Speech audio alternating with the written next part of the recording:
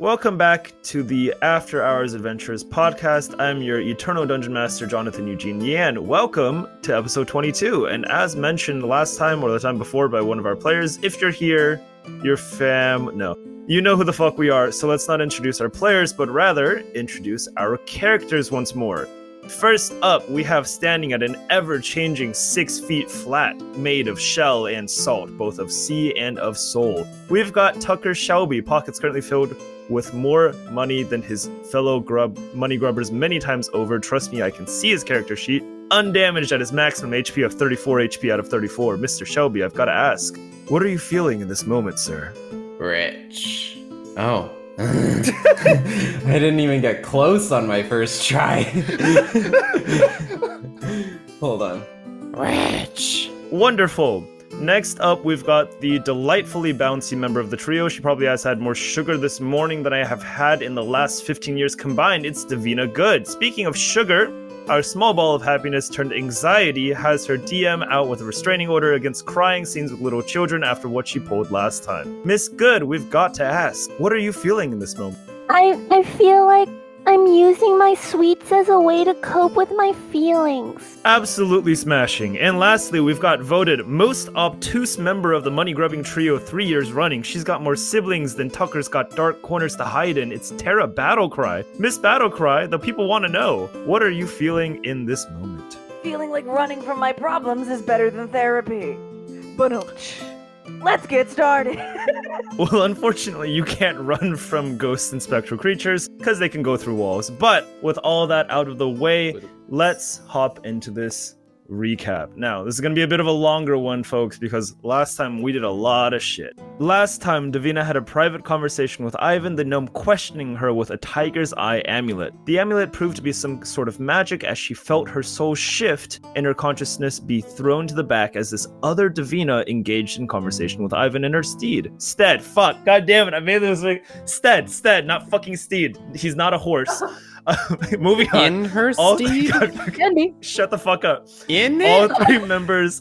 God fucking damn it. All three members of the party had horrific dreams of death and disaster, gaining a level of exhaustion in the process. Only Tara was able to fight off the effect of the nightmare, waking up briefly to see a small girl, presumably her younger sister, Elevenin. However, when Tara tried to see Elevenin's obscured face, she realized that this was not, in fact, her sister, and the faceless figure disappeared in the blink of an eye. The next morning, Tucker and Davina both were going through their own difficult experiences, though Tucker was more so having a small fight with a potential romantic interest, while Davina was having an existential crisis about her identity. Tara brought the group back together, and Tucker regrettably left the group's pissed-off pooch with Osley, though not before Tucker got in a snide comment before leaving. The group then proceeded to the Renaissance Embassy, having the previously mentioned exhaustion removed from their bodies, before Tucker and Tara received an inspiration point to match Davina's. As a reminder, all three members currently have an inspiration point to have one reroll on a d20. Through help from an ascended Aasimar, they were able to deduce that what had been giving them nightmares was likely a type of fiend, a nightmare hag, before the group met with Lunith, the cheerful wood elf cleric that would be doing the exorcism with the group. The group proceeded to the Callowit graveyard, and after 8 hours of naps, sharpening blades, and home aloning the premises, the exorcism ritual hit its final moments just as a howling noise erupted from the cursed urn and fleshless, bony hands clawed their way out of nearby graves as our adventurers stood surrounding the gazebo. I forgot how toxic I was last episode until you just mentioned Extremely. it right now. You were Extremely. You were not having it. You were trying to have a business arrangement with a dude who was like, "I love you." I do don't know not if it think was that this that is as extreme, romantic but- as you guys view it. Not everything has to be transactional, Tucker. Jesus! Oh my god. All right, but that is where we are now. Burn aside. I hope you guys are ready because it's time to get crunchy with numbers. We haven't done this for a while, but here is the results of your guys' 8 hours of tomfoolery and naps. So, You guys put salt and water on the entrances due to myths and legend that both your characters and yourselves know about spectral creatures and crossing bridges and stuff like that. And the salt and water over the entrances will make it so that creatures that are passing over them that are of a spectral variety, so ghosts or banshees, will need to make a wisdom saving throw to pass over properly. Skeletons, however, will not be affected. Dynamite on each path prepared to be lit. It will be a bonus action for Tucker to light it, and you can do so from up to 15 feet away by dagger or directly next to it. You essentially have to hit the AC of the dynamite, which I will tell you right now is not terribly high, but if you roll like shit, you're probably not going to hit it. But you can do that as a bonus action. Mm-hmm. There's 2 dynamite on the box itself. We have the same mechanics for that, where it's a bonus action to light. However, that one is 2 dynamite instead of 1. There's a hand crossbow set up to shoot the dynamite on the box. It takes a bonus action to cause the hand crossbow to shoot, and it's been placed 30 feet out. There is an alarm spell on the gazebo casted by, I believe, Davina. Mhm. And essentially, if you guys already are going to be able to see a spectral creature if it tries to appear. However, if a spectral creature tries to discreetly appear and stay hidden, it will still alert you that the creature is there. It won't be able to like sneak up on you guys. Okay. There is difficult terrain at all the entrances, which has been set up to be easily pulled by Tucker, and I will say only Tucker can really easily remove it. They are bushes, and they can be removed with a bonus action. Enemies suffer half speed going through them, and it creates the same cover as the vine fence, which is, I believe, partial cover, increasing your AC. Lastly, there is 10 torches that have been set up. Each of them gives 20 feet of bright and 20 feet of dim light. I will say with Tucker's knowledge of the terrain, you have set it up to where even though it is nighttime, you guys effectively have full vision. I have a question. How do you kill the undead? Delete the U and the N. So I just take off. If I take off a head, that'll have the same effect. I won't have a body chasing me. That's what you're telling me. No. Okay, just checking. I realize now what you meant. That is a really, really funny image of Tara fleeing as there's a... No, that's not how that works, but that would be very funny. All right, but anyways, at the start of the encounter, Luneth is still working on the cursed urn, and you see she kind of starts to visibly panic as she does notice these skeletal creatures appearing in the distance. She turns to you guys, panic in her eyes, and goes, I need to keep working on this. Can you guys just... I just need a little bit of time to finish the ritual. Can you guys please just keep them from getting to me? If I yell pineapples, you need to get away from the center. Ah, gotcha. So like a safe word? Okay, cool. At the start of the encounter, even before we roll for initiative, which we will do right after, I need to roll some dice to show you guys exactly how many of these skeleton guys appear. It is also worth noting, each of you is not inside of the actual gazebo currently. You guys are standing around the perimeter, I believe, which means that you guys do need to go through the bushes to get inside. However, I will say you guys are within 5 feet of getting into the gazebo.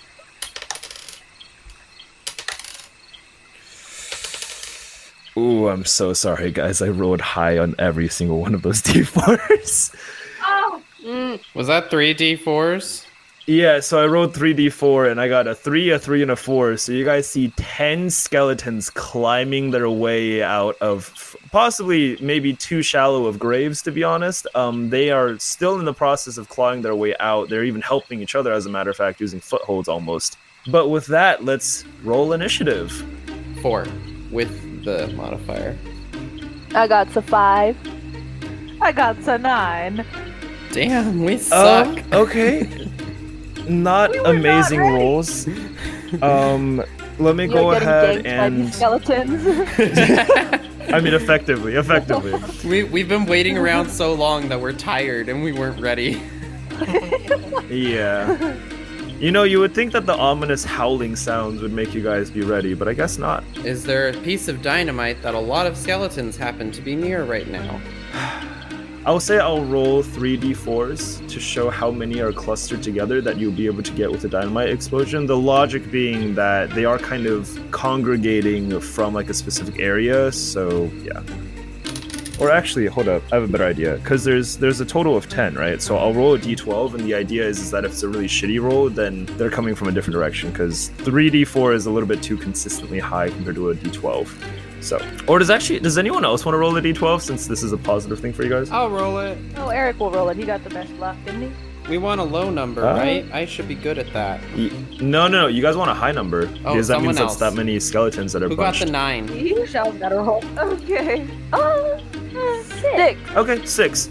I will say that out of the 10 of them, 6 of them are clustered close enough together to where you'd be able to blast it and get them to explode. I will say the other 4 are not. The other 4 are all a little bit like stragglers. Okay. Well, when it's finally my turn, I would love to use my bonus action to do that. Okay. Alright.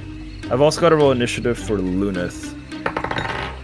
Okay, Lunith is bouncing ahead of the group with an 8. So the skeletons are going to be going on initiative 18. I can't believe we left Cody. And we left Cody, the war pup. The war pup? The puppy. He's not gonna be very helpful right now. The skeletons on their turn are going to act. Basically, a lot of them are still kind of on their way out of the ground, but they help each other up. And I will say, with all of those actions taken to help each other up and such, I will roll a d4 and see how many of them are actually able to act. That is a 2.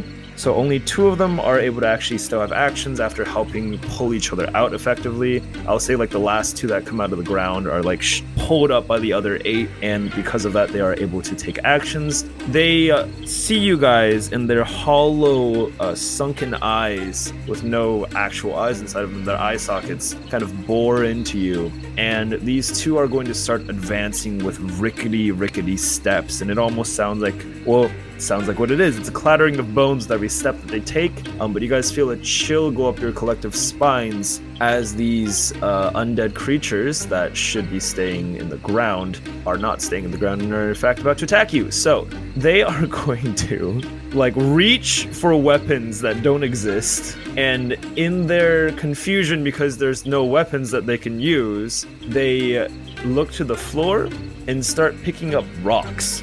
Okay. And they are going to chuck the rocks at you guys. They're throwing their bones. No, rocks. No. Rocks actually, from the that ground. is funnier. That is funnier, but I would say they're throwing rocks.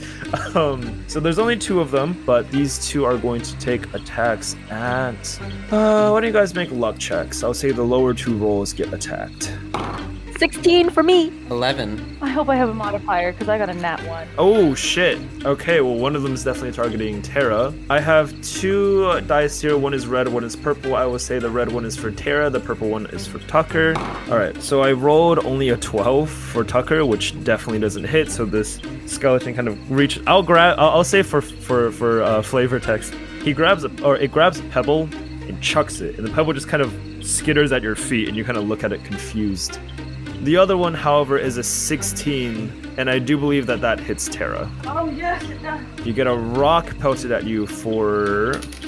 didn't roll that amazing. For 2 damage. Ow. It's just a flesh wound. Tis but a scratch. Well, it hit me in the titty. And with that is Terra's turn. You see that these 10 have all kind of climbed out of the ground and are starting to head in your direction. The wind is swirling, the wind is howling a little bit. There's a weird woo sound kind of like emanating throughout the graveyard. Lunith is kind of still speaking in Celestial, which sounds like Latin to you. What would you like to do? If I bardically inspire Lunith, will she go faster and feel more comfortable? I will say this, she is making checks every round on her turn in initiative, and if you give her a bardic, she will do better. If she rolls like shit, this encounter is going to go sideways pretty fast. I'd like to give Lunith my bardic inspiration and then simultaneously prep some throwing hammers for throwing. Okay. Well, how would you like to inspire Lunith as you hear her just speaking like, ha ha la, like in the corner? I'm gonna give her the monks, the clerics, the girls, the gays, and the they. Alright, so, Terra, you still have an action, so that's only your bonus action. You still have your action and movement. You definitely have enough movement to get inside the gazebo if you'd like, and if you want to throw a throwing hammer, I'd probably recommend throwing it now as opposed to once you're inside the gazebo. I'd like to double fist throwing hammers and throw 2 at a time at the 2 nearest skeletons. You cannot throw 2 at a time, you can only throw 1. I would like to throw one very hard at the nearest skeleton. Okay, are you going to do the dwarven twisty Thor spin, or are you just going to chuck it normal? Chuck it normal. I'm too preoccupied by the Bardic. I'll say you can chuck it at the one that just hit you with a rock. Yeah! Non-natural 20. That definitely hits, and here's a fun little fact. These skeletons, because they are made of rattly old bones, have vulnerability to a certain type of damage, that type of damage being bludgeoning, which just so happens to be the kind of damage that your throwing hammers inflicts. So instead of rolling, we'll treat it like a crit. So instead of rolling 1d6 minus 1, we will say roll 2d6 minus 2. 5, 3, 6. Nice. So this one skeleton kind of had gotten out of the ground, grabbed a rock, and just chucked it, and it hit you in the side of the head. Or sorry, the side of the tit, as you had said. And you grab your hammer and just instinctively kind of chuck it back after singing a little bit of the ho ho ho ho back at Luneth. And you hit it, I'll say, in like the hip area. It kind of turns a little bit and swirls and almost looks like it's going to fall down. However, it is still standing, although barely. So it's not doing great, but it is still standing. I'll just back up a little bit and prepare another throwing hammer. Just reach for it. All right, that is now Luneth's turn, and you gave her a Bardic. I will say that if she rolls like ass, she's going to add her Bardic. It is not a high DC for her to pass this. It is only a DC 10 religion check for her, and her religion's +2. However, she does really, really bad. Some bad shit's gonna happen, but she just needs to pass a certain number of religion checks, and after she does so, some good stuff's gonna happen. First check. It's a natural 2. +2 is 4. So if I roll a 6 on a d6, she will pass this. Does somebody else want to roll? Oh, 6. You're okay. Oh, good. Okay. Well, I mean, it looks That's like a 9 really good. to me, but I know that that's not on this dice. Okay, so that's one pass so far. You guys see that Luneth starts to kind of almost stagger a little bit as she's swaying. However, with this song that Tara has sung for her, she's able to kind of right herself up and properly do her religion check. You kind of notice the winds dying down just the slightest bit. It seems like it's going to take her several successes to actually get this done. However, it goes well. With Luneth's turn done, Tucker, that is you. What would you like to do? I would like to use my short bow to try and shoot the dynamite in the midst of the 6 skeletons. Go ahead and shoot. You're trying to beat an AC 12. Okay, that's a 7. Short bows +4, that's 11. That's brutal. Unfortunately, you notch it, and just as you're about to kind of shoot it, one of the skeletons kind of moves in a way that obscures your vision. You don't hit the skeleton, however, it hits the ground right next to the arrow, or next to the dynamite you've set up. Your nerves are kind of getting the better of you a little bit right now. That is your action done. Bonus action, I'd like to throw my dagger. Fair. So go ahead and throw your dagger.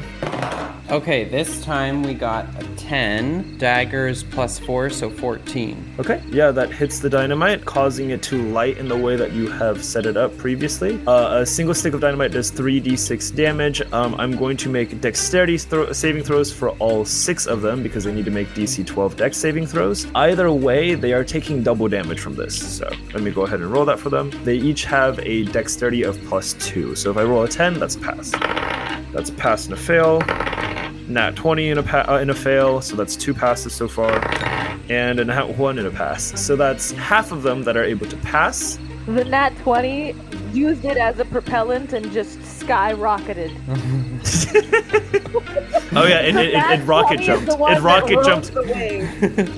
It rocket jumps off of the dynamite. He had another one and behind on him, Tucker. and that one Jesus shoved Christ. into him and pushed him forward. Wait, no. The easy. The nat 1 skeleton is the one that's in front of the nat 20 skeleton and took all the damage. Okay, so that is half of them passing, half of them not passing. Honestly, with how much HP they have, there's still a chance of this just outright killing all of them, even the ones that passed. So this is going to be 6d6 of bludgeoning damage, halved for the ones that passed.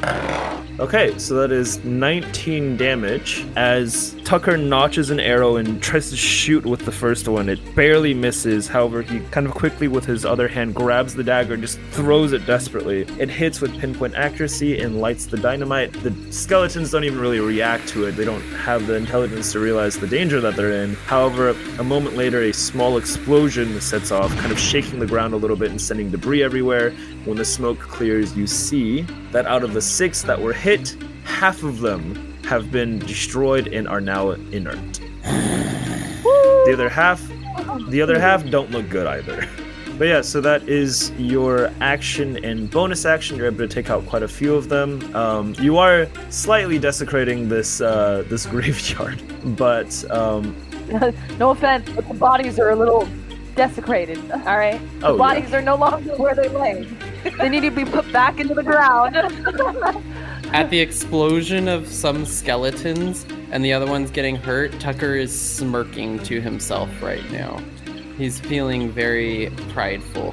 Very good. This is kind of getting rid of that awkwardness that he felt and shame from being an asshole to Osley. Anyway, so that is your action and bonus action. You still have your movement. And because he's feeling cocky, he's going to go towards the skeletons. Oh, okay. So you start walking towards them. They are, I will say, at this point, they are 25 feet away. Can I draw my rapier? Yeah, you draw your rapier and start moving towards them. They are 25 feet away. Are you going towards the 3 that you just heard or the 4 other ones? The 3 I heard. Okay, so you start walking towards the remaining 3 that are still standing. You do notice all of them are a little bit shaky with their steps, and you start walking towards them. How close would you like to get? Because you can go all the way up to them if you'd like. You can get right up in the mix. I'll just go like 10 feet in front of them and then stand menacingly like a Western movie, like just waiting for them to come at me. Yeah, high noon. All right. You pull out your rapier and you approach this group of skeletons. You are now... Okay, so you walk 15 feet towards them and you are now 10 feet away from them. You are basically at the edge of the little smoke ring that you've made on the ground at this point of the dynamite, but that is the end of your turn. Davina, that is you. Time to power up. I engage my starry form and I begin this majestic transformation into a constellation of stars. Oh, fuck. Sailor Moon style, absolutely. Watch out. People are about to melt. Go, go, radiation! Oh my god. Actually, just might. I will aim at the skeleton that attacked Tara's titty. Oh my god. Woo! Comrades to the rescue. Okay, cool. The wind starts swirling around you as you, like a fucking Power Ranger or fucking Sailor Moon character, put your hands out, you call out, and this energy transforms you, and you now have a fiery head of hair, and you pull back your hand, notching in a spectral fucking radiant arrow, and aim at one of the skeletons. Go ahead and make your attack roll. I would like to aim at his titty. Oh my fucking god. I love you, Davina. His Thanks. chesticles. You're welcome. Revenge. I got a 4. Unfortunately, you aim for the titty, and because these are skeletons and have ribs, you shoot a very, very like powerful arrow, but it kind of almost shrinks and concentrates as a reason for that reason, and it passes through the ribs. You do shoot the skeleton in the titty, however, it does not have titties. Darn angels without skin suits. I'll get you next time. What the fuck? I will say, funnily enough, in this moment when you miss, when you miss, you do feel a weird creeping wave of embarrassment inside of your head that does not feel like it's coming from you. First-hand embarrassment is what that's called. All right, but yeah, so that was your action and your move and your bonus action. What would you like to do? I would like to enter the gazebo with my movement. Okay, cool. You're only 5 feet away from it, so you're able to kind of push your way through the branches that Tucker set up. It does impede you a little bit, but with how much movement you have, you are in fact able to make it inside. I will say, with kind of the protections that are inside of there, you would have to kind of get on your tippy toes and shoot and then go back down to still have cover, but that's definitely something you could do where you pop out, shoot, and then go back down. So that is the end of your turn, and now that is back up to the top of the initiative.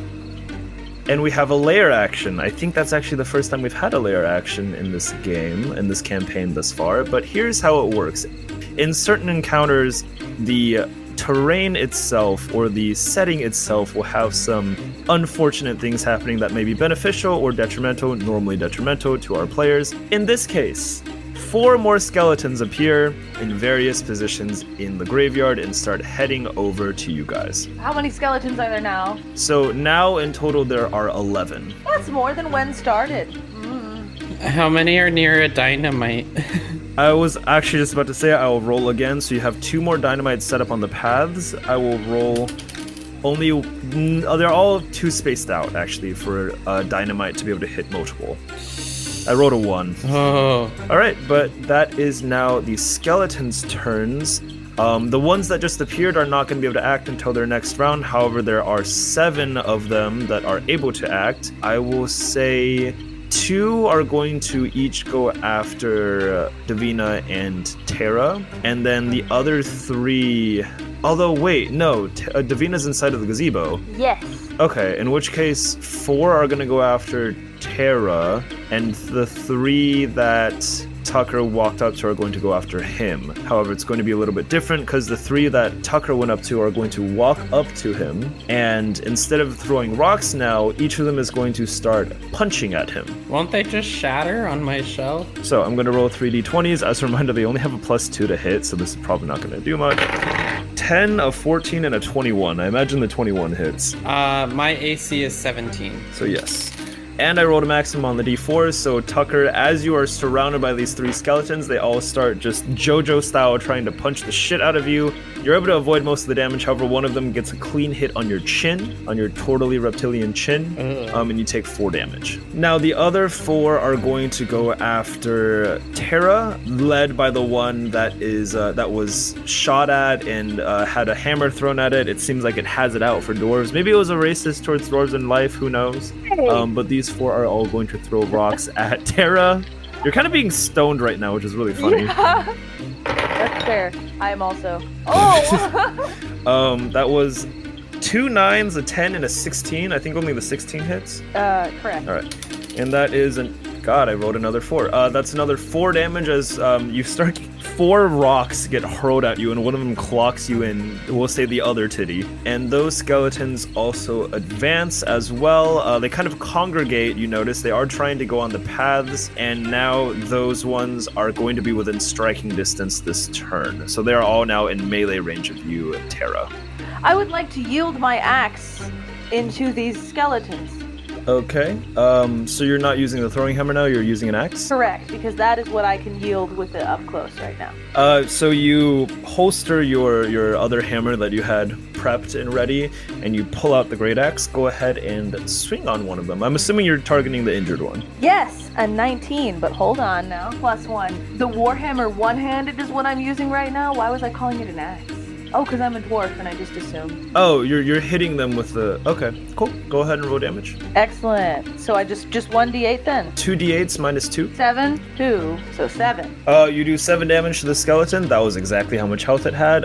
Finish it. I am going to use my one-handed warhammer to hit it in the titty and break its ribcage. You break it from the chesticles, and the 2 halves that you break it in half are rendered inert as they hit the ground. I would like to take the skull and use my warhammer to smash the skull in addition. You smack the skull, it shatters. Does it shatter into one of those cool pieces I can wear as a hat? Maybe at some other time you could inspect to see. However, not in the heat of combat, unfortunately. Just the cranium? You're gonna wear the cranium like a yarmulke. Yeah, sure, you can definitely put on the fucking cranium. That's what I want to inspire me. I'll say, I thought you meant, I thought... fear to the hearts of other skeletons. Sure, so you strike fear, right. So you grab the... Yeah, I'll say, I thought you meant something more complicated. Yeah, you fucking smack the skull and you turn it into a little skull cap. Yeah. It's a yarmulke. It's not a yarmulke, please. That is your action, Taro. Is there anything else you would like to do on your turn? I'm gonna back up. That's all. So I'm going to flip a coin. I will say it's a Korean won. We'll say the bird side is heads. The 500 side is tails. That is tails. Not sure. So that is tails. So that is unfortunately a 2. As you guys hear the ominous winds pick up, you guys feel a weird kind of sensation of the edges of your vision getting darker somehow, and the shadows for a moment feel longer. And you even notice some of the lights, the torches that have been set up, start to dim as two shadows pull themselves out of the ground, off of the floor, and these blobs of darkness start to float towards you guys ominously. Sorry, did she fail a saving throw? Or the... Yeah. She failed the religion check. So there are now two shadows, is what they're called. There's two shadows on the field. Okay. It is my turn, is it not? Yes, it is your... Or actually, no, it's the skeleton's turns first. Give me a sec. I also need to roll initiative for the shadows. No! But yeah, these things are bad news. I also got pretty well for them on initiative, unfortunately. They will be going on initiative 17. Wow. So, we seem fucked. I would like to give a special bardic. A special bardic. Alright, well first it is the skeleton's turns. There are 3 skeletons around Terra. So we'll deal with those first. They're going to walk up to you and start punching at you. That is a 6, an 8, and a 17. I imagine the 17 hits. It does. That is another 4 damage. I'm rolling really high on these d4s. So that is those out of the way. The other 4 are going to... Their path to the gazebo is unimpeded. It is only impeded by the bushes that have been placed there. So they're just going to walk up and start hucking rocks at Davina. Davina, you do have cover right now. So while you are in the gazebo and you have partial cover, your AC is increased by 2. Oh, okay. I'll take it. So these 4 skeletons are going to try to huck rocks at the bright, shining, glowing thing. And those are pretty fucking high rolls. I apologize. That is a 4, an 18, a 21, and a 15. Oh, my armor class is 15. So is that 1 or 2 that hit me? Or sorry, 2 or 3? So that is 3 that hit you then. Out of 4? Uh-huh. Oh. You take 11 damage as you get pelted with rocks. What the fuck? Oh, I did not sign up for this stoning. Aerial fire. Yeah, I've been rolling really, really high on these spawns, which is really bad. Again, I've been... Yeah, thanks a lot, Gene. Yeah, you're welcome, guys. I'm having a pretty good day, honestly. Alright, that is now the shadows' turns. There's 2 of those fuckers. The skeleton in front of me. Oh, thank you. This skeleton in front of you almost forgets to swing at you, and then you kind of tap in. It's like, ah, right. Because that's obviously how skeletons act. And it goes for a vicious uppercut. That is only a 7. It does not get past your guard. That is now the shadows' turns. They spawned in 50 feet away. However, they have 40 feet of movement. They move the 40 feet. And then, because of the fact that they have an ability called Amorphous, which means they can move through a space as narrow as 1 inch wide, they do not get stopped by the barriers and instead just squeeze past them. And they are now completely inside of the gazebo, they are surrounding Lunith. And Lunith, you guys see, looks a little horrified. Guys! But that was their action, so they can't do anything else on this turn. They are just now surrounding her. That is now Terra's turn. Terra is going to cast Hideous Laughter, in addition to giving Lunith this special bardic. Okay, so you give Lunith the bardic. Do you join in again for the Latin chanting? Even better. I'm gonna give her some real intense chanting. So you are gonna cast it on one of them. They need to make a intelligence saving throw, I believe? Yeah. Oh wait, no. It's a wisdom saving throw, but a creature with an intelligence of 4 or less isn't affected. Oh no. Okay, well luckily for you, they actually do have more than 4 intelligence. Okay, it is going to make a wisdom saving throw then. It has a +0, so it needs to beat a 13. Yeah, it needs to beat a 13 to pass this. I'm so truly sorry, that is a 19. The spell does not take effect. All right, cool. That is the end of... Or, no, that's only your action and bonus action. Would you like to use your movement to get into the gazebo? Yes, and I would like to tackle Lunith. Can't do that with your action. You can get to her just barely because of your movement being slowed down by the barricade. I'll get to her. I will say if you run, you're going to take 3 attacks of opportunity. I just gotta run. So the 3 here try to take swings at you. Rolled worse on that. That's a 10, a 9, and a 16. So 16 hits, I imagine? Hit. Oh, the 16, yes, hits, yes. Okay. That is another 3 points of damage as you get punched in, I'm assuming, another titty. I don't know. A third titty. But you are able to make your way. You have to kind of squeeze through the barrier, but you're able to make it into the actual gazebo, and you see a horrifying sight of Lunith trying her hardest to concentrate on this ritual with these shadows kind of starting to take a more humanoid shape and trying to pull her down. You get the sense that these are very, very bad news. Okay, yeah, I used my movement to get to her, but I can do nothing else at this time. Okay, it is Lunith's turn. Davina and Tara are both in the gazebo with her, and she has faith in your guys' abilities. She's not going to defend herself. She's going to focus on casting the ritual. All right, we're looking for 8 or higher. I've rolled shit on these so far. 19. Okay. Passes immediately. Don't even need to roll for it. Don't even need to add the bardic, but she still keeps it. Obviously, she can use it for like another low roll. That is a pass, which is good. You guys notice the winds start to calm down a little bit. That is now Tucker's turn. There were 3 skeletons where Tara just ran from, right? Correct. Can I use fast hands to light a stick of dynamite and throw it at those 3? Absolutely. That would take your bonus action and action, though. Yes. Is there a chance that I miss? Because of the fact that it has a radius on the explosion, I'm going to say no. Basically, we'll just factor that into them rolling dex saving throws. If they roll high, then you threw like shit. Okay, I will roll for them. You can go ahead and start rolling those 66.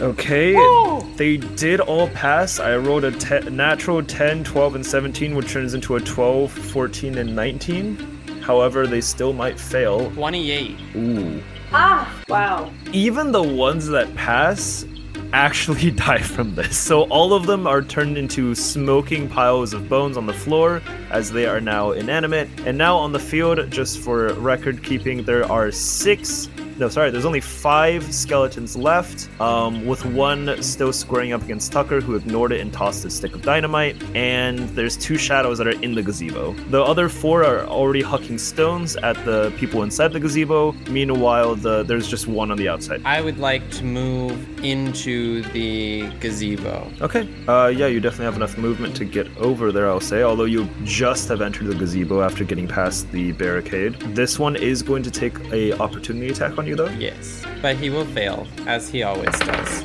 He does. That is... Well, this is the one that got you earlier, so he doesn't always fail, but that was only a 13, so that will fail. It tries to hit you, however, it just hits shell, and you make your way into the gazebo. That is the end of your turn. You also now see this slightly horrifying scene of shadowy visages trying to drag down your resident cleric. However, you cannot act yet.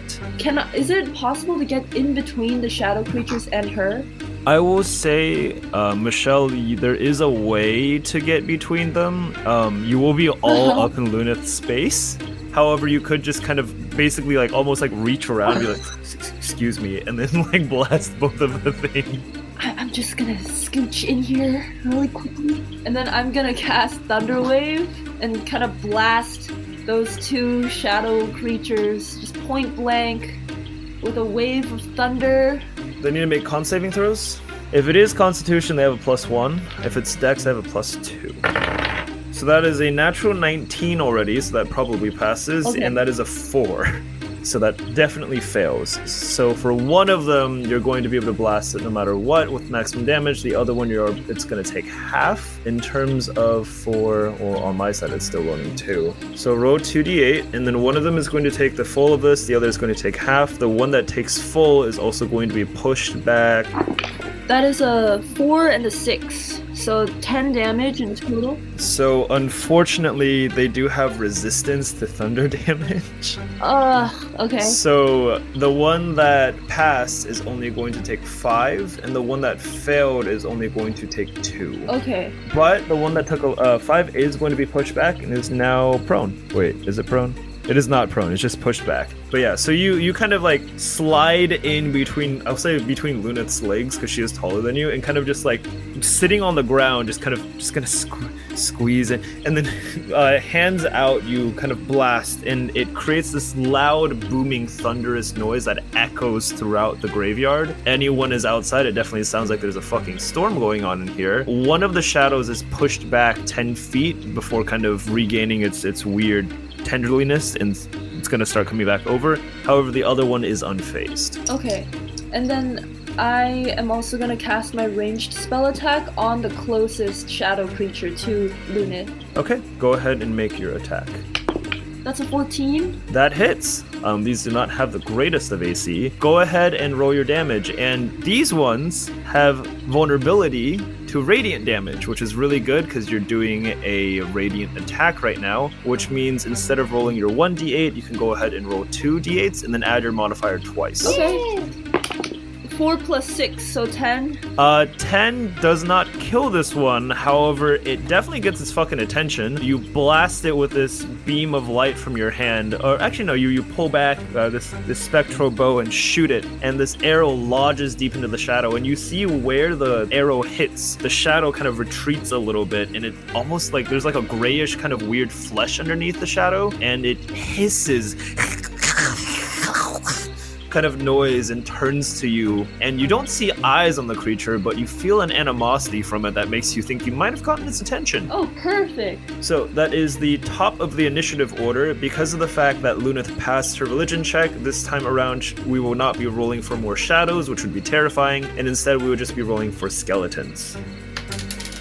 And that time, that's only a 2. So in the far distance, you guys see 2 more skeletal hands burst out of the ground, followed by another 2 skeletal hands, and those skeletons are now out and are going to be on their way in a little bit. Outside of the gazebo, there are 7 skeletons in total.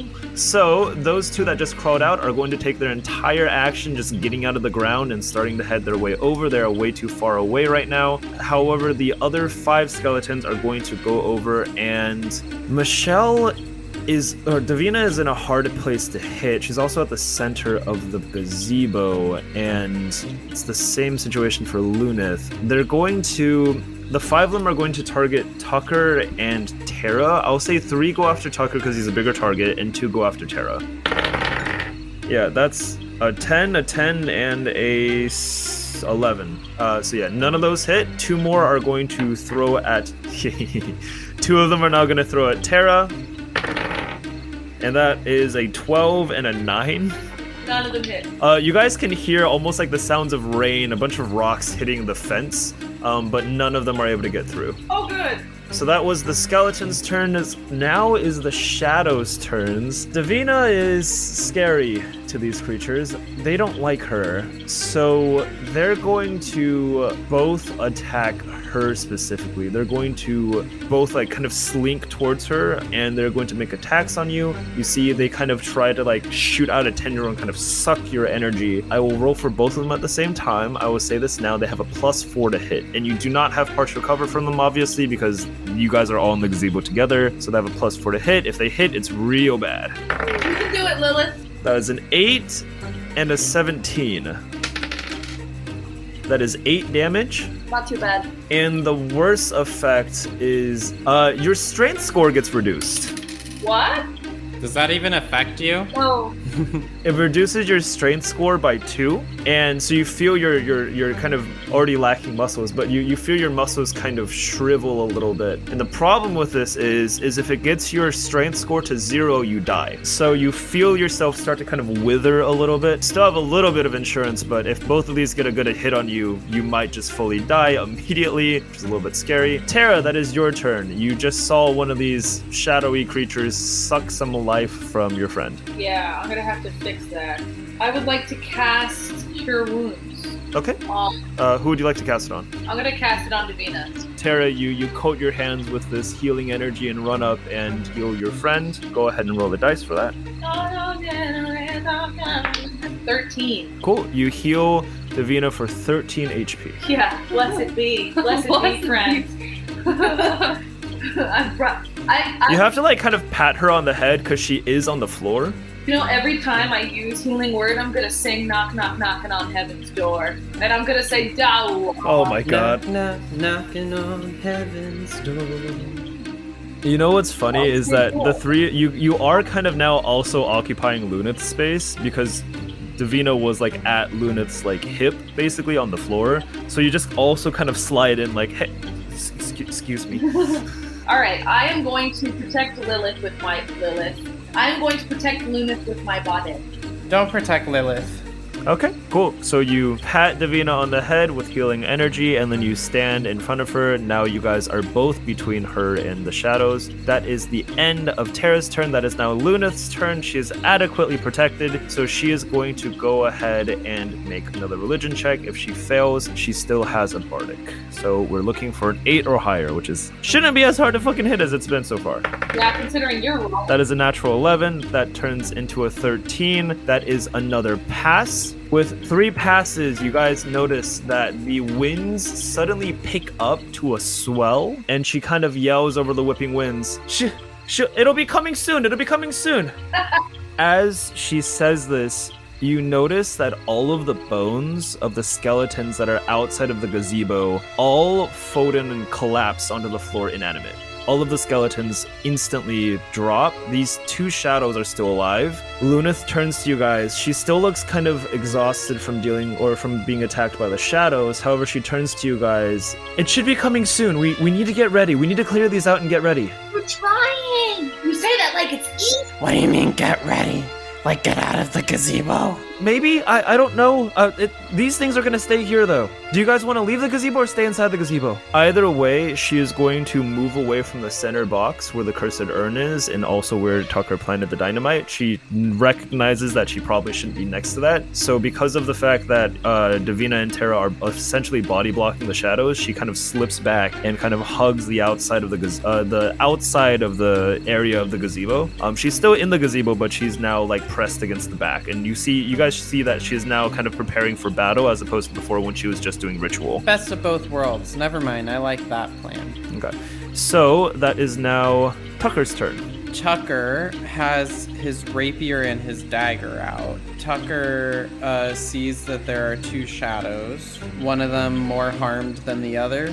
He'd like to stab the more harmed one with his rapier.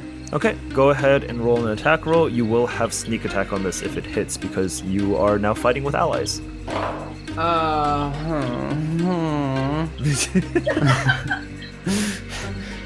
10 total. Oh, what did we do? Yeah, that's Jonathan, no, please, can you bless us? Have we done something wrong? Eyes of the dice gods? We've been rolling like ass. Can I use inspiration? You have an inspiration on this? point. Yeah, you can use your inspiration point. Okay, reroll. Oh, fuck. 19 plus 4 is a lot, but it's not a natural 20. So it's not a crit. 23 is definitely going to hit. Go ahead and roll your d8 for rapier, add your modifier from dex, and then roll an additional 2d6. So that's 14 total. So they do have resistance to bludgeoning, piercing, and slashing from non-magical attacks. However, this thing had less than that HP, so finish it. I would like to quickly slash back and forth over and over like I'm trying to clear a cloud away with a fly swatter. Yeah, you kind of poke it, you slash it once, it like halves, and then the smaller half dissipates, you slash it again, you kind of like chop it up, and at the very last moment you see like a little tendrily, like shadowy hand reaching up at you, and then you slash it. Yeah, I'm just kind of like quickly wiggling my rapier in its cloud. Okay, so that is your action. You still have a bonus action. Bonus action. I would like to use my dagger on the remaining shadow. That is an 18 to hit. Sorry, 18 plus 4 is 22. That definitely hits. Roll your d4 plus, I believe, 2 or maybe 3. That was a 1, but I'm going to use Piercer to re-roll that. Good idea. That's a 4, 6 total. And then halve to 3, so it takes 3 damage. This shadow is still doing a little bit better, however, it is also quite injured. Tucker, you now, at the end of your turn, you still have movement. However, you are within attacking range of the shadow. It is going to get an opportunity attack if you move away. Yeah, that's fine. I'd like to move next to Lunith. You back up next to Lunith. The shadow is going to take an attack on you. Particularly, like, between Lunith and the center, so that I'm, like, kind of blocking her from the middle. Okay. It only got a 12 to hit, so it actually misses. It tries to lunge out a necrotic tendril at you, however, you kind of just move out of the way, and you go stand next to Lunith. Lunith kind of nods to you. You see her forehead is beaded in sweat. Good job with that one. Really, really good job. Okay. Are you doing all right? Are you injured or anything? Do you need, like, a heal? Nah, I'm good. She is fumbling through her bags, and she is kind of muttering under her breath. And from what you hear, she is trying to recall what kind of spectral creature might be coming to see if you guys can do any other preparations. So on her turn, she's going to make a check for that. However, it is not her turn. Davina, that is you. There is one enemy remaining. You are feeling healthy. It is just this last shadow, and it is already injured. I'm gonna cast Moonbeam on that bitch. Okay. Is this like a nuke? Kind of. Are you just kind of like doing one of those space lasers on it? Oh No, yeah, it actually is. Like, This like feels- a silver beam. Not gonna lie, this feels like a little Just bit of over. overkill, but okay. It's literally gonna be a divine smite, but technically not a divine smite. So I will say that the gazebo is like, it has an open like air like area above for the moonbeam to come through, and it is nighttime. It's gonna look like this shadow is gonna be beamed up into the sky by aliens. Beam me up, shadows. So that is gonna be a Constitution save. Okay. Fails. That's a natural 4. Turns into a 5. 2d10 radiant damage. Oh, actually, with the thing, it's gonna be 4d10. Yeah, because it has weakness to it. I'm gonna be honest, I don't think there's a way it lives this, but go ahead and roll. I will say if you roll all ones, it'll live. Yes, there is. Okay, so that is 15 damage. Yeah, you absolutely kill it. You absolutely fucking kill it. Finish this last shadow. Vaporize it. Yeah, I call to the heavens, and a giant silvery beam of light shines down in all of its glory, and you can just see the shadowy figure start to almost like burn, and like wisps of its shadowy figure start to kind of just like simmer away. And as the light grows in intensity, it's just eviscerated. God. It like And his light hisses. shined on thee. It fully like hisses in pain. It's like as it like dissolves. It literally looks like you're like pouring salt on a snail. It just fully like burns away to a crisp. Oh, I'm imagining like boiling. It does boil a little bit. Yeah, we'll say it boils, it pops. But yeah, with that, you guys are still in initiative order. The ritual is close to completion. However, the shadows have been dispatched. I will say this, Davina. You can willingly drop it if you want. However, technically, the Moonbeam spell lasts a full minute. Yeah, I'm keeping it up for sure. Okay, cool. So you keep it around. So that is the end of Davina's turn. Davina, do you want to move anywhere? Should I leave now, or? I think okay. staying in the gazebo for the partial cover, but away from the dynamite is good. I just got out my short bow so that I can shoot it if something appears. Okay, I will do that. Okay, cool. So you move, do you move to where you're next to Lunith and Tucker, or do you move to another part of the gazebo? I'm gonna move to Lunith and Tucker. Okay, cool. So that is the end of your turn. The Moonbeam is still active. At the top of the initiative order, Terra, that is your turn. You see Lunith is kind of quickly going through her bags and muttering to herself. You are still in range of the dynamite. However, it looks like, at least for the moment, you guys have a moment of reprieve. I am also going to cast Cure Wounds on myself. First or second level? First level. Okay, go ahead and roll that d8 plus 3. Ooh, 11! Ooh, okay, so you heal yourself for 11 HP. Doing much, much better now. Yeah, so that is your action. God. Do you want to do anything else on your turn? You still have a bonus action and movement. I just want to check on Tucker. Okay. How's he doing? Cool. I'm doing good. Okay. Looks like we're all doing good. I am going to wipe the blood and or bone off of my weapons and just prepare mentally and emotionally. Okay. Would you like to move away from the dynamite? I would also like to move away from the dynamite, yes. With the group or separately? Separately. I would like to cover the area with which the group is not covering. Okay. Do you want to give somebody a bardic? You still have a bardic inspiration. You have a bonus action if you'd like. I'll give it to Davina. That's fair. She is still in her starry form. All right, so that was the end of Terra's turn. You guys are now, 3 on one side, 1 on the other. That is now Lunith's turn. Lunith is going to make a history check to see if she is able to figure out exactly what will be approaching you guys soon. Or rather, what you guys can use to help yourselves. That is a natural 15 plus 2 is 17. She kind of, while she's like rummaging through, she kind of quickly snaps up. Guys, I know what's coming. Well, pray tell. What is it? It's gonna be a banshee, and banshees. Goodness, remember. If we use mirrors, we'll be able to stop the spectral quickly here. She pulls out from her bag, and you again notice that she had a lot of bags, presumably for whatever kind of creature would be approaching. And she pulls out tiny like pocket mirrors, hand mirrors, and quickly gives them to Tucker behind her, Tucker in front of her, Davina next to her, and then rushes over with half her movement and shoves a hand mirror into your hands, Tara, before rushing back to behind Tucker. Just when she looks at you, hold it up, and she's not gonna be able to. I don't have time to explain this right now, but just when she looks at you, hold it up, okay? It'll protect you. And she is going to pull out a shield and a mace from her side and kind of just hold them up. Like you can tell pretty easily she doesn't have much experience with these. However, she is ready to at least like act. That is now Tucker's turn. I'd like to run to the middle, take one of the 2 dynamites back, and then run back to where I was. Yeah, sure. You can do that. I'll say that's a bonus action item interaction, and then you can... Yeah, so you do that, so you just leave 1? Mm-hmm. Okay, cool. You still have your action. Would you like to prepare an action to shoot the thing once you see an enemy appear? Yes, I would. Yeah, you notch an arrow and kind of pull it all the way back so it's very taut, and you are ready to shoot as soon as an enemy appears. Specifically, I'm ready to shoot at the dynamite in the middle. Okay, that is the end of Tucker's turn. Davina, at the beginning of your turn, you start to feel a weird creeping sensation.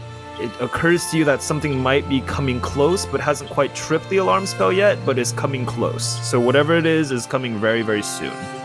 I would like to use my bonus action to cast Shillelagh. Okay. Then I would like to also prepare a reaction to attack anything. Okay, sure. You could also prepare a reaction to Guiding Bolt. Yeah, that's what I was thinking. So as you feel this creeping sensation, you kind of shillelagh your staff, your staff that you had gotten from Nouster, and you also kind of with your other hand, even though it's holding the shield, you start to charge this concentrated ball of holy energy into your hand, ready to shoot it once you see an enemy appear. And at the beginning of the next round, you guys hear a screeching sound cut through the night. As a scream echoes through the graveyard, horrifyingly shrill. As you guys are standing here ready to attack whatever appears, I need each of you guys to make con saving throws. Oh no! But the mirror. Oh, natural 20. Oh. Nat 1. Oh no. Where do my modifiers? Wait. Tara, don't you still have an inspiration point? Yeah, I do. I like to reroll. This is incredibly important that you roll well on this one. John. I'd like to reroll, please. I got a 6. Oh no. Oh no. That sounds like a 1. It's a 3. Oh fuck. What's your... Oh no, you don't have a bardic even because you can't give it to yourself. Okay. So Lunith also needs to beat this check, and I rolled a natural 6, and she has a +3 to con, so she has a 9. A bardic inspiration, if high enough, will keep her from failing this check, but she needs a 4, 5, or 6. So that's a coin flip. Does anyone want to roll for it? I can't roll clearly. So let's start there. Bat leaves Michelle or Eric. I'll take the hit. All right. Yeah, she needs a 4, 5, or 6 to not fail this. There's a 50-50 chance. That's a 1. Okay, so... I love this campaign. I just wanted to say I really appreciated all the hard work that everyone put in. So... It was fun. Oh, fuck. So here's what happens. You guys hear this screech echo through the graveyard, and suddenly you feel a horrifying grip on your heart. Luneth, Tara, and Tucker all drop to 0 HP. What? Oh. You are still alive, however, you are at 0, which means on your guys' turns, you're gonna need to start making death saving throws. Is this some kind of ability that no matter how much HP you have? Yep. This is a once-a-day ability where if you fail, you go to 0 HP. The saving DC was a 13. As the only conscious member of this party, I am shitting myself. I will say this. I will say I this. gave you the bardic. Right? Okay, I will say this. Checking. Unfortunately, Had you because given it to me, I might have lived. The thing is, too, is that no. this still does damage even if you pass. So I need to roll the damage. Oh. You were healed, weren't you? With like a level 2 cure wounds? Yeah. It was, thank God, low rolls on all of them, because that could have been much more. It's only 6 damage to you. Okay. Only. He said only. Yeah, that was 3d6s, and I rolled a 1, a 4, and a 1. Oh my god. That's D&D, y'all. How much HP you got? 13. God damn. That bitch just wiped out like 100 HP from our party with one ability. Yeah. Here's what I will say. The Banshee appears, and immediately after screaming, she has this smug... You guys see this like ancient humanoid woman wearing these silken robes. She's very, very flowy, has long, unkempt hair, and kind of like deep eye bags. But her face had extended this strange amount, almost like in Parasite, the anime, to like produce this scream where you could see like rows of teeth and tongues and everything that it's not supposed to be there. But it had kind of formed back into a normal one as soon as she approached and entered the gazebo. And again, the alarm is now going off that Michelle had, or that Davina had casted earlier. However, obviously you guys see her. But as she is entering, she accidentally gets into the moonbeam and immediately starts screaming in pain. Just this horrifying, unreal scream. You can go ahead and roll damage for that to start. She thought it was a spotlight.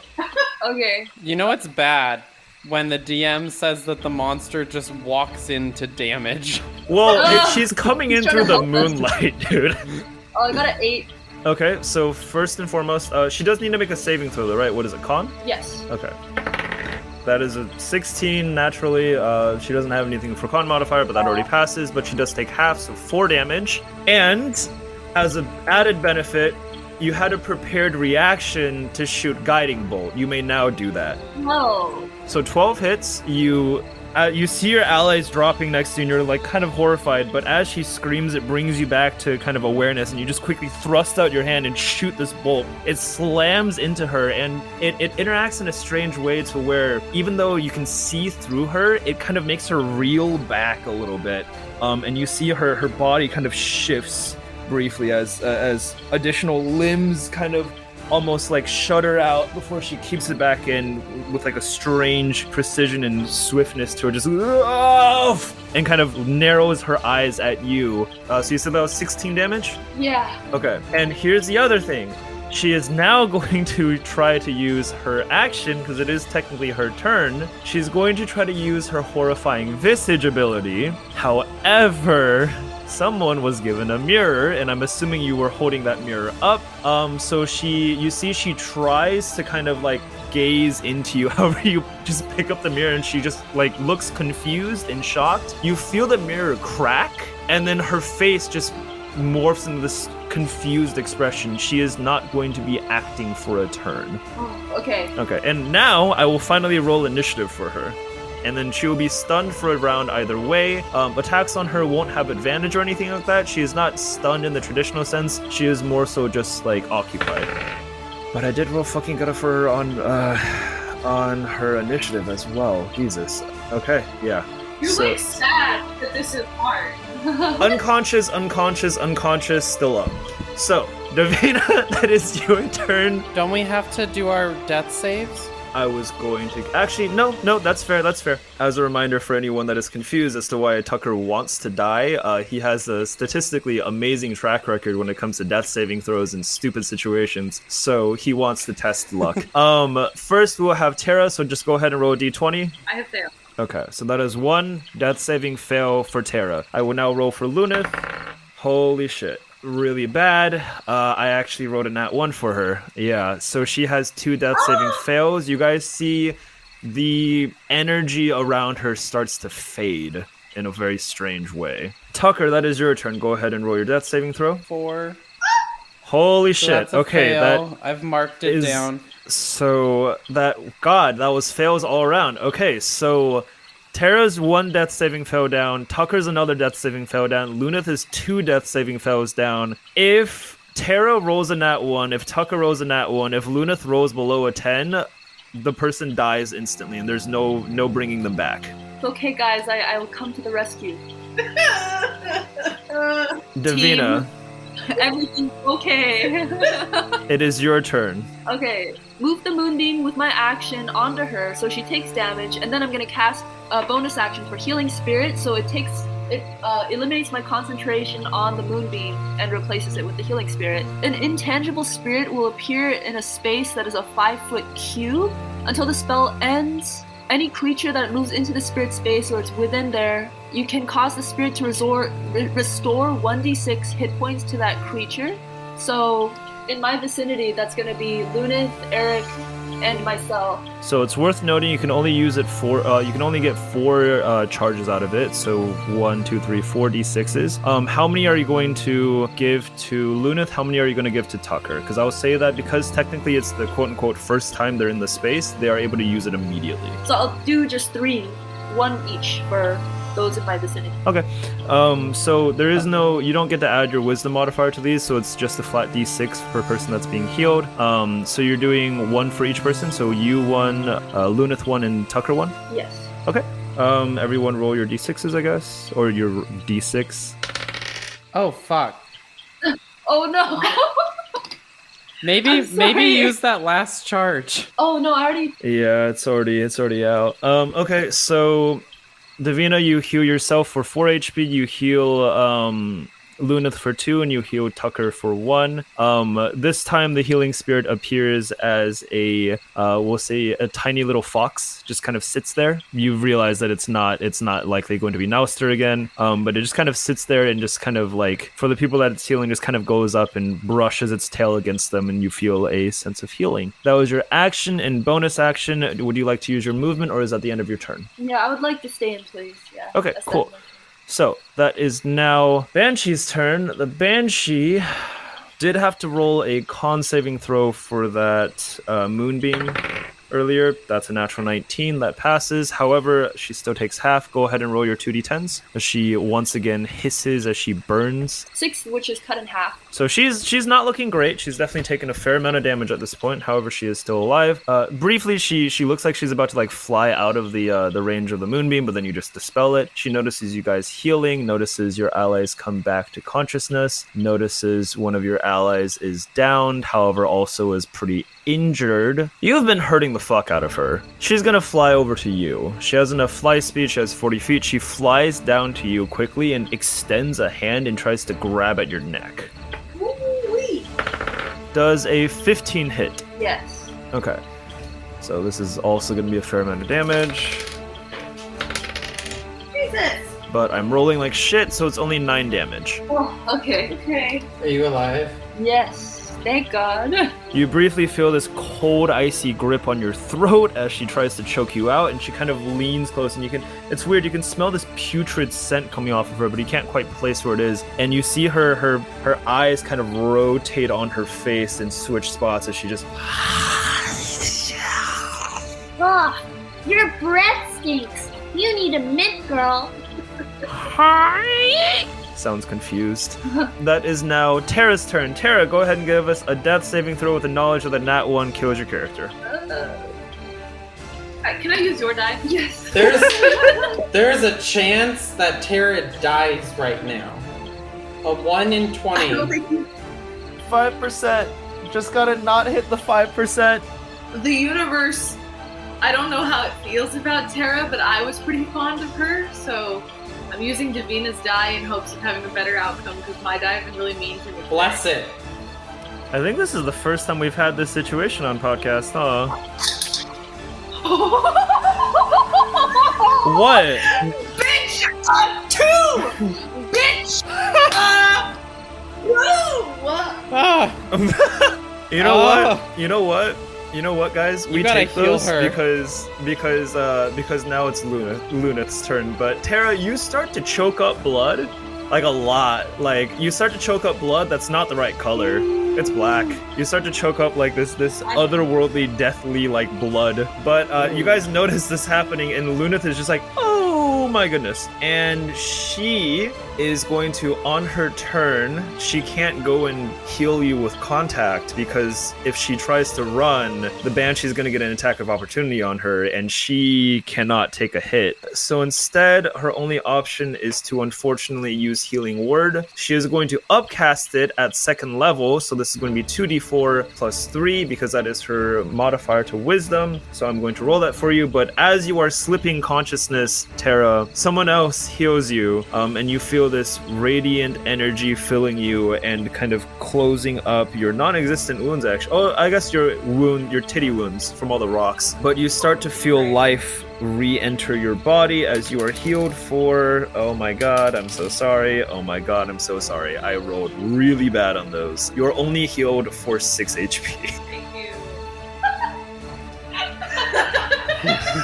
The meat is like...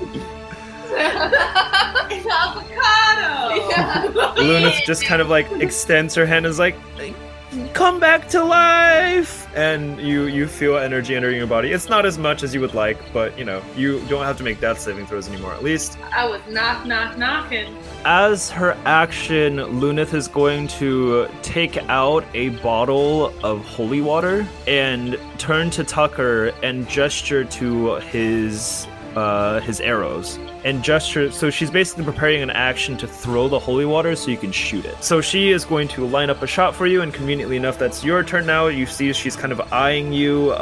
If you make an attack with anything, honestly, she's going to throw, or if you make an attack with a bow, she's going to throw up the holy water. And what that is going to do is it's going to make it so that you can attack the Banshee truly, as opposed to some kind of resistance being in the way. I will pull out I already have my short bow out, and it's already, I guess I'll recock it since I died.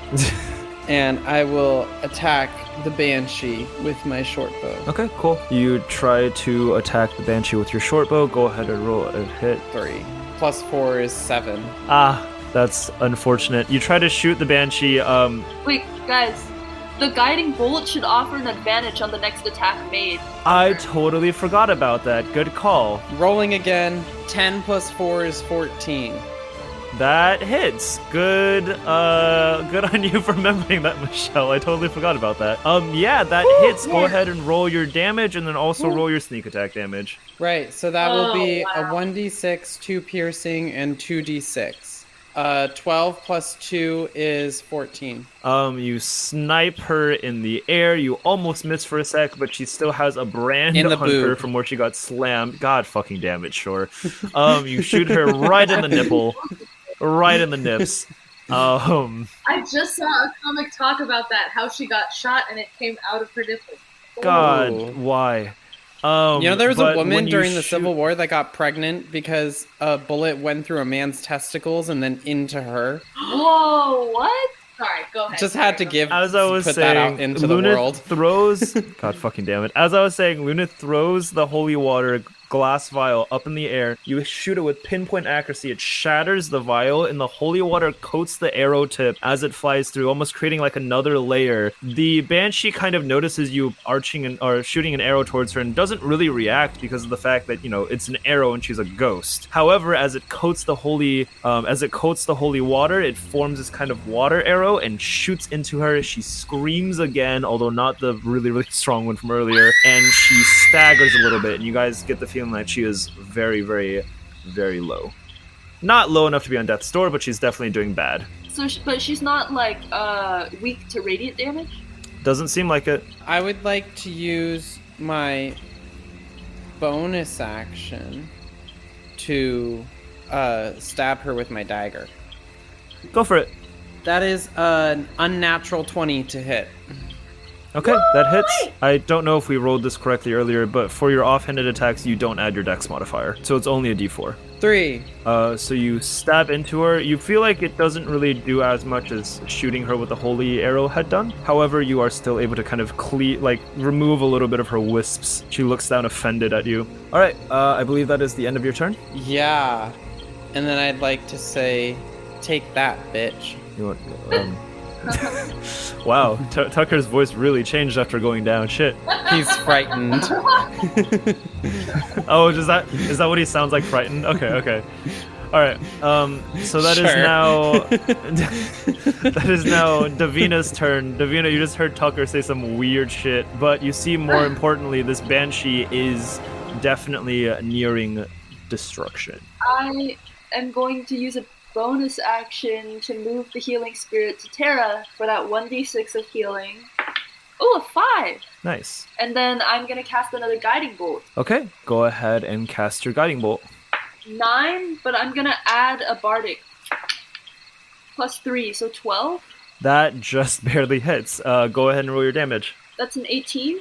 Oh, fuck. Adios, amiga. Davina, Yes. go ahead and finish off the banshee. Yay! You always have the most gruesome finishers. Holy shit.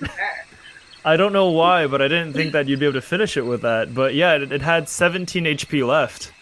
So I begin to muster this radiant, gleaming ball of energy into my hand, and it starts to grow almost too large for me, and I didn't seem to expect that at all. And suddenly, it fucking propels, blasts straight into her, and the force of that sheer power nearly knocks me off my feet. Smacks her straight through the chest, leaving a fucking basketball-sized hole there. Dun! Dun, dun, dun, dun, dun. Titties obliterated. No titties in this situation anymore. I don't know why today you guys are obsessed with tits. Like, the three of you aren't even into women. You attacked her tit.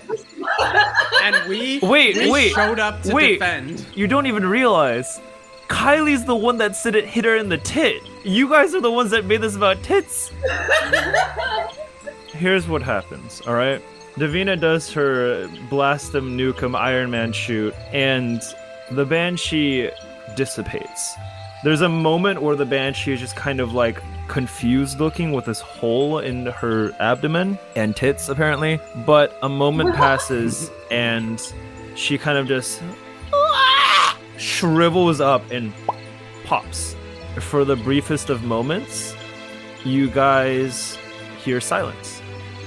And the ominous feelings that had been emanating throughout the graveyard fade.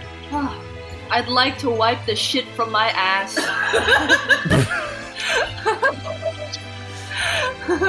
God damn it. And in this moment, you guys see the cursed urn. God damn it.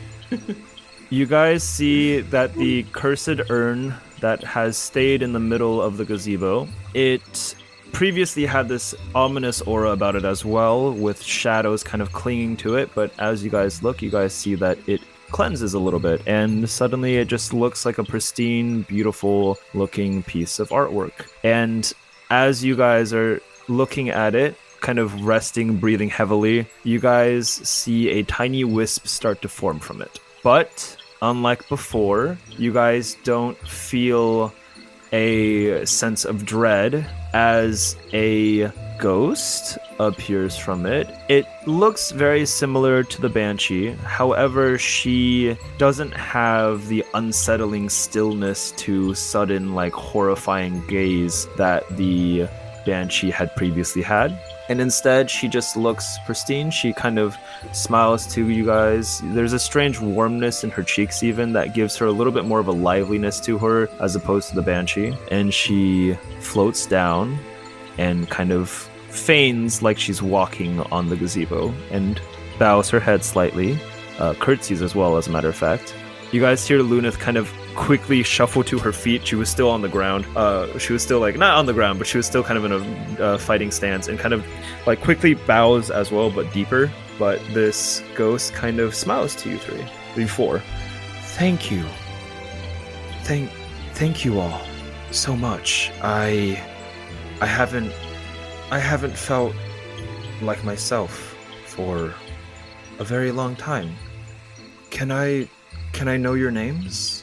My name's Davina. Tucker Shelby. I'm Sarah.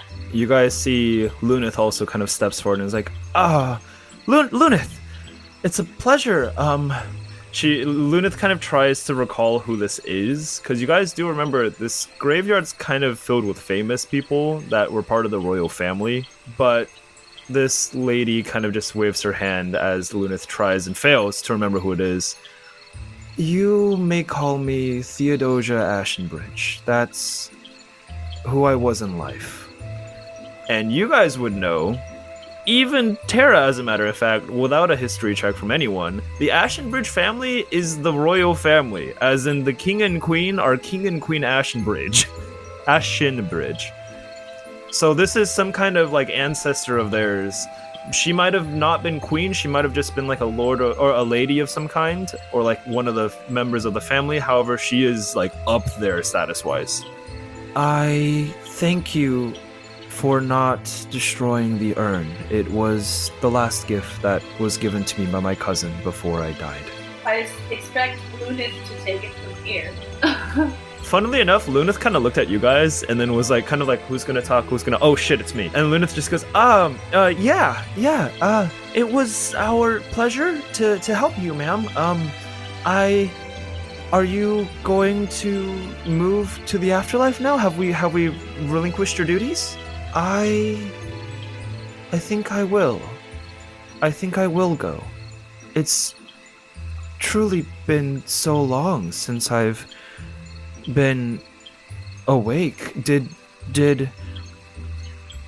we win? And Lunith just kind of looks to you guys and then back to her. I'm sorry. What are you talking about? What did we win? The war. Did we win the war? Which war? The war. The war?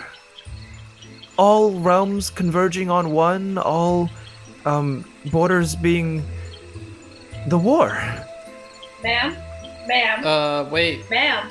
History check. Do I know what the fuck she's talking about?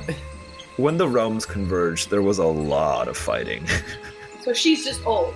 Yeah, sorry, the war's over. I mean, well, if you don't know about a war, that means we... She kind of looks around. I suppose that means we did win. Wonderful. Before I go, I wanted to thank you all for helping me. I was trapped that way for so long, and it was horrifying. I have something stashed away here. I had it ordered to be placed with me when I was still alive. I was a little bit more vain and materialistic back then, you have to understand. But it's been so long now, and I feel a strange sense of peace that I think I would be alright with the four of you having it. If you want. We like gifts? I will take it. Over there, and she gestures with a hand, there's a crypt Oh, it's not quite a crypt. It's a smaller building. I think you weren't able to go in it before because I think I was guarding it. I don't really recall, but I do remember many faces of horror that were looking upon me. But you can, if you go into that building, into that room, I have some things there that you may find useful in some way. I don't know if Caloex still uses the same currency anymore, but if it does, you'll be able to use it. I would like to go into the room. I'm already there. Eric! Tucker, do you really walk away from this conversation? I mean, she told us to go over, so I was following instructions. Yes. You're gonna just walk away? She's still talking. Is she talking to us or not, Lunith? She's talking to you guys. There's 4 of you. She doesn't know exactly who did everything. I guess if it feels socially rude to leave in the moment, he wouldn't. It feels incredibly rude to just leave. Guess who would, though? So, can I leave? Tara, it is your first time seeing, like, a ghost just talking casually, besides, like, Nowster. So, Tara, you start walking in the direction that she pointed, just walking away, and she just goes, oh. She's just really into following directions promptly. I see. Alright, well, I probably should have warned you that I did build traps, or have traps built in. I was going to tell you how to avoid She'll be those. fine, she's nimble. You do take one step inside of the crypt that she described, and a rope trap closes around your ankle and lifts you to the ceiling. I am now hanging upside down at the door. We'll get just you goes before the blood rushes. We'll get her down. Of course. Well, I suppose that's, it's time for me to go then. Isn't it? I'm nudging what's her name with my elbow, the priestess, to say something nice. Lunith kind of was just jaw open this entire time, just like, whoa. But as she does this, and you guys see that Theodosia Ashenbridge is kind of looking around, just like wistfully, Lunith kind of clears her throat. I can do a quick ceremony for you before you go. Send you off, celebrate your life. And you've been stuck in this graveyard for, oh my goodness, you've been stuck here since the convergence of the realm. You've been here for so long. Don't you want to see what's after this? And you guys see that Theodosia kind of cheers up a little bit at this. I suppose the next thing, a different thing, sounds promising. I would like that ceremony. Thank you. And you see Lunith starts doing the arduous task of putting together a ceremony to lay Theodosia Ashenbridge at rest. She brings out incense, she brings out kind of candles and such, and starts to just kind of do this, almost like a grieving memoir of sorts for her. And you see at the very end of it, this does take a while, so Tara is definitely just like still screaming in the fucking crypt as she hangs upside down this entire time. But at the end of this process, it takes some time, and eventually Lunith gives kind of like the final rites of sorts to Theodosia, and you guys see Theodosia starts to glow from the inside, this strange radiant energy, and it starts to kind of expand throughout her body during the ceremony until eventually she is swallowed in light, and Theodosia Ashenbridge is gone. Now I walk to the crypt. That's the sound. But yeah, as that finishes, Lunith kind of just sighs. You guys see that Lunith did shed like a few tears about this ceremony. It was quite moving. She's a true angel now. She belongs where angels should be. Lunith kind of keeps on trucking, the ceremony seems like it continues after the spirit has departed as well, but Lunith starts to kind of put away everything, and without even really turning to you guys, she just kind of says quietly, so technically, she's not allowed to give away stuff, but considering what we just went through, if I didn't see anything, I didn't see anything. Thank you, Lunith. Thank you guys. for everything you did tonight.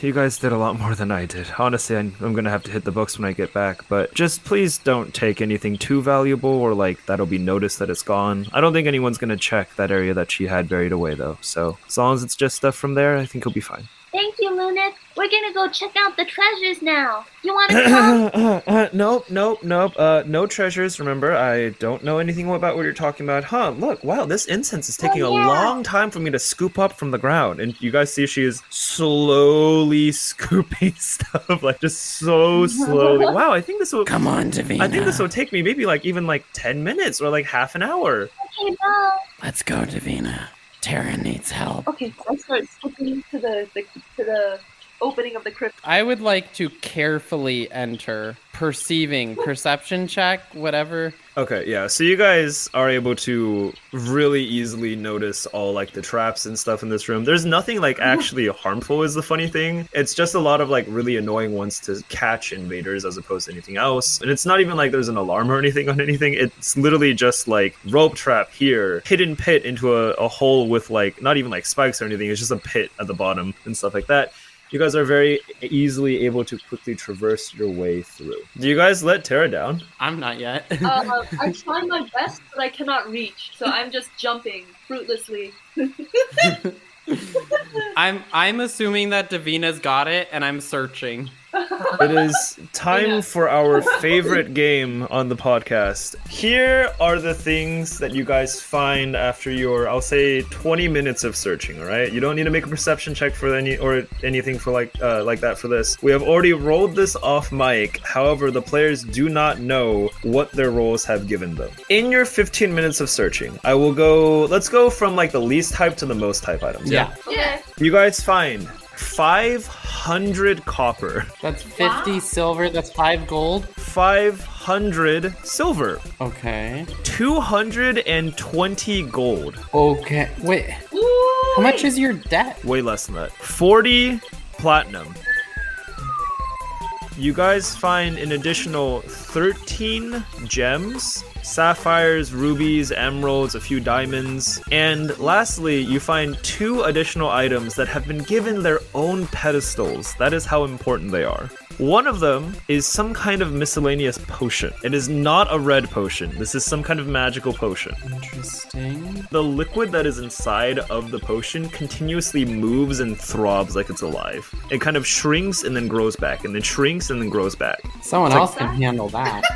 And the last thing that you guys see is a singular scroll with some kind of arcane symbols and sigils drawn into it. And you guys immediately can recognize that this is some kind of spell scroll. And upon inspection, this is written in common. The spell that is contained in this is a 5th level spell called Reincarnation. We're keeping this. Oh, shit. We're not selling this. I mean, clearly, I almost died. And Lunith almost died. How are we going to split this money? Davina did most of the work. All right. I think Tucker did a decent amount of work with the skeletons. I think I killed 8 of them. I feel like I was just clutch at the very end. You were the only one to fight the boss. Yeah, you and I were the only ones that did damage to the boss, but it was basically all you. On the flip side, if it weren't for Kylie giving me back that health, I wouldn't have been the one to do that.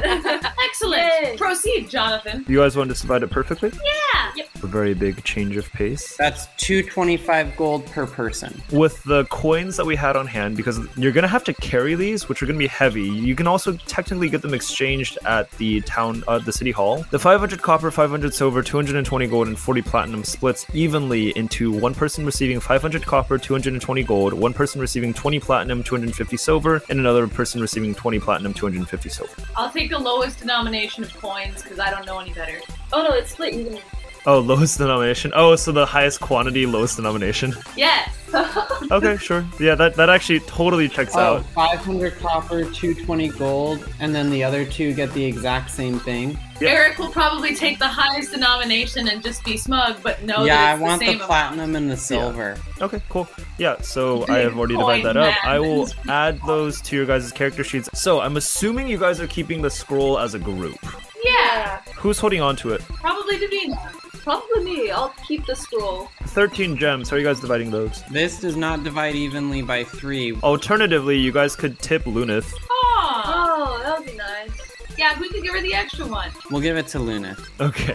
Yeah, because we get something out of giving her one. Then she'll be grateful and she'll like us. So you guys grab all of your coin, you guys load up. You guys are actually now encumbered, like it's super heavy. So like this is not sustainable to like do combat and shit with this. However, you guys are obviously out of combat. So you guys pack up all your money very, very happily and start heading out. You guys see Lunith is like still kind of like pretending to clean up, but it's pretty much done. Sees you guys approach, kind of happily waves. So, you guys finished doing your stroll around the graveyard? You guys ready to head out? Absolutely. Listen, we found a bunch of cool stuff down there, and you helped out a lot, even though you and I were kind of passed out for the end of it. But that's okay, because, you know, people who are passed out still live. And then I'm going to hand her a gem. It's okay, because I'm strong. I really shouldn't. I get a stipend from the... You deserve this. I will say, Tara, go ahead and give me a persuasion check with advantage. I am very persuasive. Yeah, you are. Wow, like super persuasive though. 21. Oh, you get advantage, so maybe you get higher. Oh my god. 21. Damn, you are very persuasive. Okay, you do this. You kind of you palm her the gem, and she kind of looks at you, and then sighs and makes a small smile before pocketing it.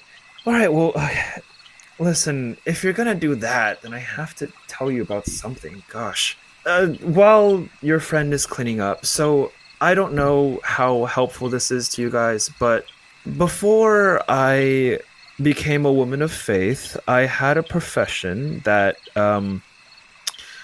put me in clothing of a different type.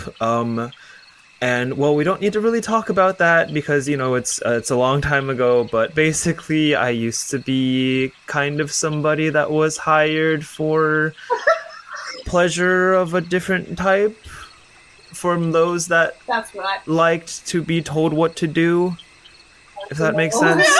That's what I've been doing. That's right. I was like, no. I know these codes. I had a client who, oh my goodness, I feel so embarrassed. I really shouldn't be talking about this anymore, but he is a lord. And well, he told me when I was leaving that if I ever wanted to get in contact with him, that his doors were open. And I don't think the two of you should be doing that kind of work, but, you know, it's always good to have a lord in your pocket. What is this fair lord's name? I don't suppose you've heard of Lord Hartthorn before? Me and Michelle were like, watch her tell us that Gorg is a new man. Watch her tell us that we don't know the real Gorg.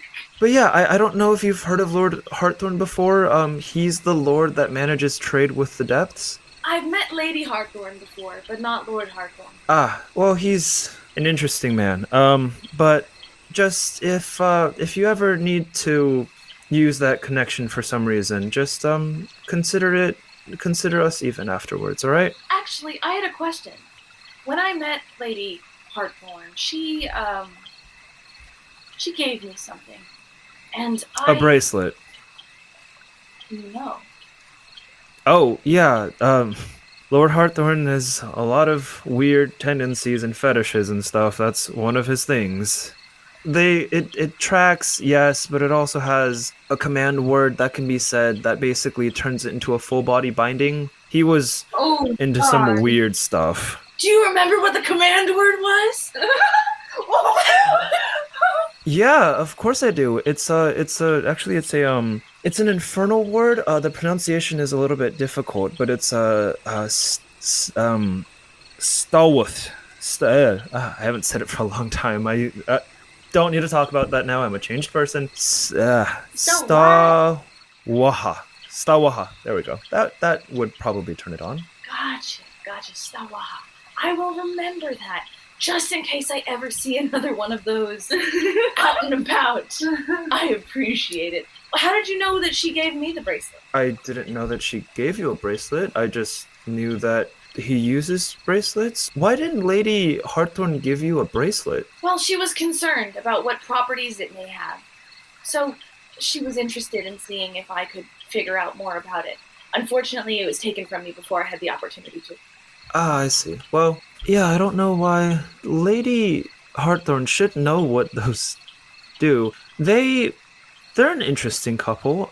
She knew about the relation, but she wasn't happy about it. But she definitely knows what those do. Well, maybe she was concerned that her husband was doing something extra, something malicious. Possibly. I wouldn't be surprised. But anyways, it's getting late. I'm still exhausted. I need to go scrub. I might honestly go to a spa tonight. Would you like to join me to go back to the embassy? I think you still need to be paid. Yes. Yeah. Alright, so you guys start heading back with her. I was kind of skip a lot of the pleasantries. You guys say goodbye to her. You guys receive your coin. Luckily for you guys, they actually had a three-way splittable bounty amount for this one. If you guys remember, it was 360 gold, which means each of you guys gets an additional 120. Wow. We rich. With all of that, you guys leave the Renaissance Embassy, still exhausted, sore all over, tired, spell spots spent, death having been encountered almost, but you guys are satisfied with a day of work. How would you guys like to end the day, as it is already nighttime? Buddy! I want to go to the spa! I will say that you guys, it only costs like 2 silver, so I'll just take that out of how much coin you guys had already accumulated and stuff. Can we go with Lunith? Lunith did not leave Renaissance with you guys. She's like debriefing essentially. Okay, never mind. Not ratting you guys out. But yeah, you guys finish up and Tucker just heads straight home. Tara and Davina go hit up the spa, and you guys at the end of the night head home to get a nice long rest. You guys get all of your spell slots back and everything like that, and that is where we will end the session. Woo! Anyways, quick thoughts on the episode. I would like to get new dice before our next episode. Thanks. Are yours really that bad? Yes. Apparently. I rolled a 2. That's true. You did almost completely die. I rolled a nat 1 twice. You did also get 20. Yo, when all of you guys failed, or almost all you guys failed, the fucking Banshee Shriek, my stomach like dropped. I was like, oh fuck. Because it was only a DC 13. Like, for 3 out of the 4 of you guys to fail that is like pretty bad. Well, fuck. Doesn't it make sense for at least half of us to fail that because it's a 13? Bardics, Eric. Bardics. Oh. But, like, I could tell, like, you were in, like, emergency mode, trying to just, like, do all you can so that it doesn't just be an ultimate, like, team wipe. But the funny thing is, like, you've been teasing us about a team wipe for all this time, and now you're like, oh shit, it might actually be real. That's not the way I wanted it to go out, though, because, like, the thing that's really funny to me is that if Davina had also failed, you guys actually would have just died. Yeah, like, because at that point, you're all unconscious. The Banshee just attacks your motionless bodies until you're out of death saving throws, and then she just, like, continues persisting and stuff. Like, it's just done. Like, there is no, like... In the case of, like, the worst misfortune, would we kind of like puppeteer a new ending or like a new outcome to keep it going, or would we all stick to the honor of like, oh, we're just dead? No, we'd stick to it. You guys would just have to play new characters. Damn.